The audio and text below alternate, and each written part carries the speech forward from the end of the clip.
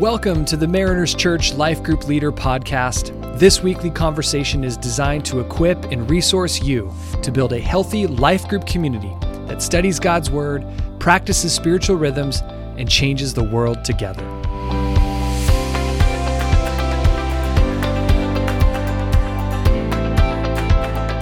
So today, as we're kicking off this first episode, we're starting a brand new series, and we thought this would be a great time for us to introduce this podcast as a resource to you as a life group leader.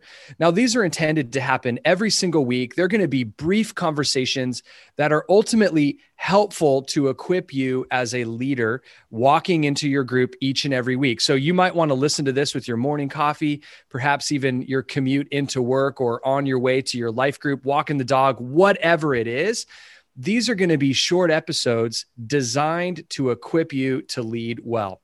So we're going to highlight the content and the key passages from each week of the weekend teaching series. And we're also going to walk through some of the questions and practical tips and tricks to leading effective life groups.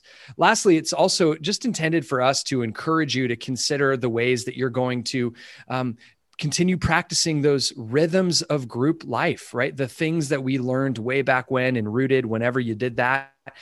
These are spiritual disciplines that come out of Acts chapter 2. They're things that the early church practiced. And we hope that as a life group community, you would continue to practice these things as well. We believe that living in biblical community is the most important thing that you and I can do today.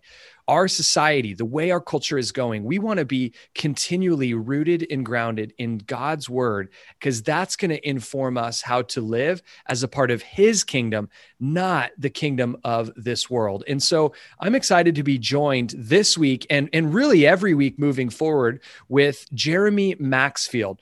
And Jeremy, I'm going to let you introduce yourself here, but I just want everyone to know that I'm so excited about who Jeremy is and what he brings to the table. And I know that you're going to be encouraged by him as well. So Jeremy, introduce yourself for us. Hey, thanks, Jared. I'm really excited about this opportunity. It's been a blast working with you and the pastoral team and the worship team. As we prepare for different series, it's been a lot of fun to take those big picture ideas and try to break them down into content for group leaders to lead each week. And so I think this is going to be a great resource, just a touch point to say, how can we, one more way that we want to try to come alongside group leaders and help them lead their communities well. So I'm excited about that. And I'm excited about starting with this series. So I'm going to jump right into this first series, if that's okay. Absolutely. Walk us through. Yeah. So we're starting this new series called Unexpected Words of Jesus and What He's Saying to You. And this got me really excited. And so this will be a fun way to kick off the podcast, because we're going to be looking at kind of the way Christ, as we prepare for Easter, we're going to be looking at these conversations that Jesus had with different people, unexpected people that the religious establishment weren't expecting him to engage with, interact with, challenging those who thought they had it all together, encouraging those who felt like they could never get it right. We're going to see him over the next 6 weeks just interacting with everyone from the rich young ruler and the Samaritan woman at the well to his own disciples. And so as we prepare for Easter, this is just a great way to think anew, like, what is Jesus saying to me in this season? And maybe to step back and say, I might be very familiar with these stories, but just to kind of take a deep breath and pause and let Christ kind of speak something fresh to each of our hearts. And so this first week going forward, I'll just say as a side note, I know Eric wants to jump in on the beginning of each series to kind of introduce new series going forward. So that's going to be a lot of fun. And we're going to have him here in a couple weeks on the podcast as well. But to kick off this first series, we're looking at the story of the rich young ruler. And I think this is I don't know if there could be a more relevant story for our own cultural context than the rich young ruler. And to kick off this series where, unlike today's just constant stream of shocking scandals and controversies, Jesus surprised people in the best of ways, and the people he spent time with took everyone by surprise, and he has good news for each of us. And so with this rich young ruler, we see this man who approaches Jesus kind of feeling like he's got it all together. And he comes to Jesus saying, like, what more do I need to do? And Jesus turns his expectations on their head. And so I'm excited to get into this particular story. But before I do, I want to ask you, as the year was being mapped out, what was it that you and the other pastors and leaders at the church, what are y'all really wanting for Mariners and for groups in particular to get out of this series? Well, it's such an important series when we can pause and acknowledge everything that's going on in our world today. It's just a lot, right? There's a lot of things that have happened throughout 2020. And as we're moving into 2021, I mean, not just moving in, I mean, it feels like this year's already half over, I mean, we're 6 weeks in, but it feels like it. And it's important for us to be reminded that Jesus has conversations with people that are outside of the church, outside of just his own cohort of people. But instead, we find him having these conversations that are shocking and beautiful with all sorts of people. And so, our hope is we're going to take this series. This series will take us all the way up to Palm Sunday, which of course is the Sunday prior to Easter. And so if you kind of watch the way that this teaching series is going to develop, this is incredibly invitational and it's evangelistic. As we think about the people in our lives, our own family, our neighbors, coworkers, people that we, just socialize with, if they are somebody that has this preconceived notion about who Jesus is and the things he has to say, this series is going to flip that thing upside down. It's an easy opportunity for us to invite people into any week of this series because we're going to be shocked and surprised at what Jesus has to say to various types of people. And it's often different than what most people believe about Jesus. So throughout every week of this series, it's an invitation opportunity. So as the life group leader, even encouraging your group to say, who are we going to invite next week to church? Who do you want to see confronted with the reality of Jesus that's probably different than what they already think about him anyway? This will be beautiful. It will be refreshing. And I believe that as we get towards Palm Sunday and into Easter Sunday, we're going to see many people come to Jesus because he is shocking when we really do see the things that he says. So Jeremy, why don't you take us into week one? Let's dig into the rich young ruler background just a little bit here, and then we'll move into the specific discussion questions for this week.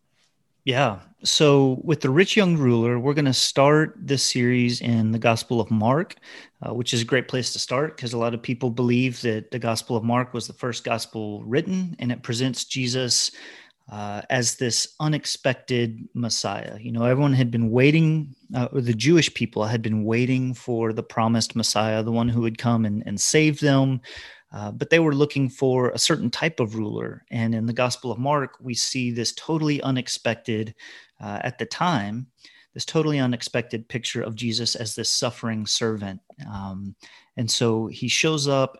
I would say the main point of this first lesson is that Jesus surprises his original audience, but that he also surprises our modern culture by revealing that no amount of good works, even religious rule keeping, can achieve God's favor, can achieve eternal life. And that's what we see with the rich young ruler. He comes to Jesus kind of expecting something out of Jesus as a teacher, but then Jesus challenges him with, like, what are you seeking to build your life on? How are you seeking to find worth? And the question that he asks all of us is ultimately, is there anything worth more to me than my relationship with Jesus? So in the Gospel of Mark, we see Jesus kind of in this role of the unexpected, doing the unexpected, engaging with the unexpected, people saying unexpected things. And this rich young ruler, he's been like perfectly keeping all the rules, checking all the boxes based on people's expectations of this is what a good life looks like. We just came out of this series on the Proverbs and kind of what is wise living, what are these general principles for how to live a good life. This rich young ruler was doing all of those things, right? And he approaches Jesus, he shows him respect, he thinks he has it all figured out, but Jesus gently redirects his attention and his affection and invites him into relationship with him personally. And he invites this rich young ruler into freedom from himself, from trying to earn his worth and his value through achievements and possessions and success, and points him towards serving others and finding freedom in life with Jesus. So ultimately, the rich young ruler, he has this choice to make, just like we all do today. Am I going to keep trying to live life according to what I've always thought it was about, even the good things that I thought would kind of add up to a good life? Or am I going to trust that Jesus has something better for me? And I'm going to make him not only my top priority, but really make him everything that my life is about. Am I willing to kind of let go of it all and follow him? I love that this is the first encounter that we're going to have in this series, because as I think about the people in our life groups, the people in my own life group, we are the rich young ruler, right? I mean, whether Sure. we all define ourselves as rich globally, you think in the global perspective, we are absolutely in the 1% globally. But more so, I'm thinking about the mindset of the rich young ruler. I'm thinking about, I have oriented my life around what's the status, what's the achievement, what's the accomplishment. I build out my day and my week with my check boxes. And sometimes I'll do something that's not on my checklist and I'll write it sort of like postscript on my checkbox just so I can check it. Right. And I think that this is a lot of people that also look at, if I categorize my life and my work life, my social life, my marriage, my parenting, I also put my spiritual life in there too. And I think, how can I build myself a good workflow? What's the responsibilities, the achievements, the things I have to accomplish? And this is exactly where Jesus enters into this conversation. Our spiritual life is not something to be accomplished. Yeah. It is a lifelong relationship, right? That's a great way to put it. That's a great way to put it. And I love that coming out of this past 12 months, over this past year, even like you said, even if we wouldn't think of ourselves as necessarily rich or influential or powerful, the mentality of our culture, regardless of where we are, the mentality of our culture is, what do I need to do to make this year better than last year, whether it was good or bad? We're always thinking about, what do I need to do? And so I'm going to jump into our worship guide, or our group leader guide right away. When we start with our icebreaker, you've got your group gathered together. We want to start with a question about, like, what is the hardest thing you've ever worked on? What motivated you to work so hard? Was it worth the effort? And I want to stress, the point of this question is not like a bait and switch, like, aha, see, you're driven by greed and whatever. Like, these can be great things. Like, right. I've put a lot of effort into a career or family or this nonprofit work or whatever. Right. But just to get them thinking and to engage everyone with, what is it that really motivates me? What's important to me? Where do I see myself naturally willing to put in hard work and strive for things? And where do I see those things as a bigger sacrifice? So just to kind of start self-reflecting on what's important to me. Where am I willing to work towards things? And then from there, we're going to transition into the story of the rich young ruler, who has, just by his title, the way we refer to him, it says basically he's achieved success on every level. And he was a religious person as well. So, and just to hit this at the high level, what we'll see in the leader guide is kind of two sections of the conversation between Jesus and the rich young ruler. And the first of which, Jesus kind of pushes back on the greeting that he receives, where he's greeted as good teacher. And Jesus pushes back. And this is something that I'm excited to share because I had never really paid much attention to this. Jesus pushes back and says, "Why do you call me good? Only God is good." And I think absolutely what he's doing here is he's deflecting a little bit, showing that he's not going to be, kind of sweet talked or flattered, but also that he's not interested in status as far as relationally. And that's obviously very important to this rich young ruler. And I had noticed that before, but I had never noticed just the grace and humility of Jesus in this question or in his response, because he basically says, you and I can both agree, right, that nobody's perfect. Nobody's good except for God. And what he's doing is, I believe he's providing this rich young ruler with the opportunity right up front to say, you know what, you're right. Like, I'm not perfect either. He's seen this kind of easy out opportunity to show some humility. And he says, nobody's perfect, but God. You know the commands. But instead, the rich young ruler immediately comes back. He doesn't see it. He's blinded to his own weaknesses. And he says, yep, check. I've kept all the rules. So in essence, Jesus gives them the opportunity to say, nobody's perfect. And he says, yep, I am. I've done it. I've done it all. And so from there, because he specifically goes after the portion of the commandments that are all about the doing, right? It's all about how am I checking off the boxes and doing the right things that I'm supposed to do, but completely misses over the idea of how do I love God and become more like him in the process, right? He skips over almost the being portion of the 10 Commandments. Yeah, absolutely. So what he's doing here is, and that's where we pivot into the second part of the conversation, is that Jesus, the commandments that Jesus references from the 10 Commandments are the second half. They're the ones that are all relational. How do you relate to your neighbors and your spouse and your family? And he's like, yep, I'm doing this better than anyone. But if we're familiar with the 10 Commandments, they open with the first 5 are all about how we relate to God, about God's holiness and his uniqueness, and that we don't worship anyone other than him. We set aside a day for rest and worship because we trust his goodness. And so that would have been screaming to the original audience that this is missing. He jumps straight to the second half of the commandments. And so obviously this man's problem is that he's living his life kind of looking horizontally. How do I measure up compared to other people, even when it comes to my religion, as opposed to how is my life in relationship with God? And here he is standing, ironically, talking to the very Son of God. And he's totally blind to the fact that he's not at all focused on a relationship with God. He's focused on this religious checklist.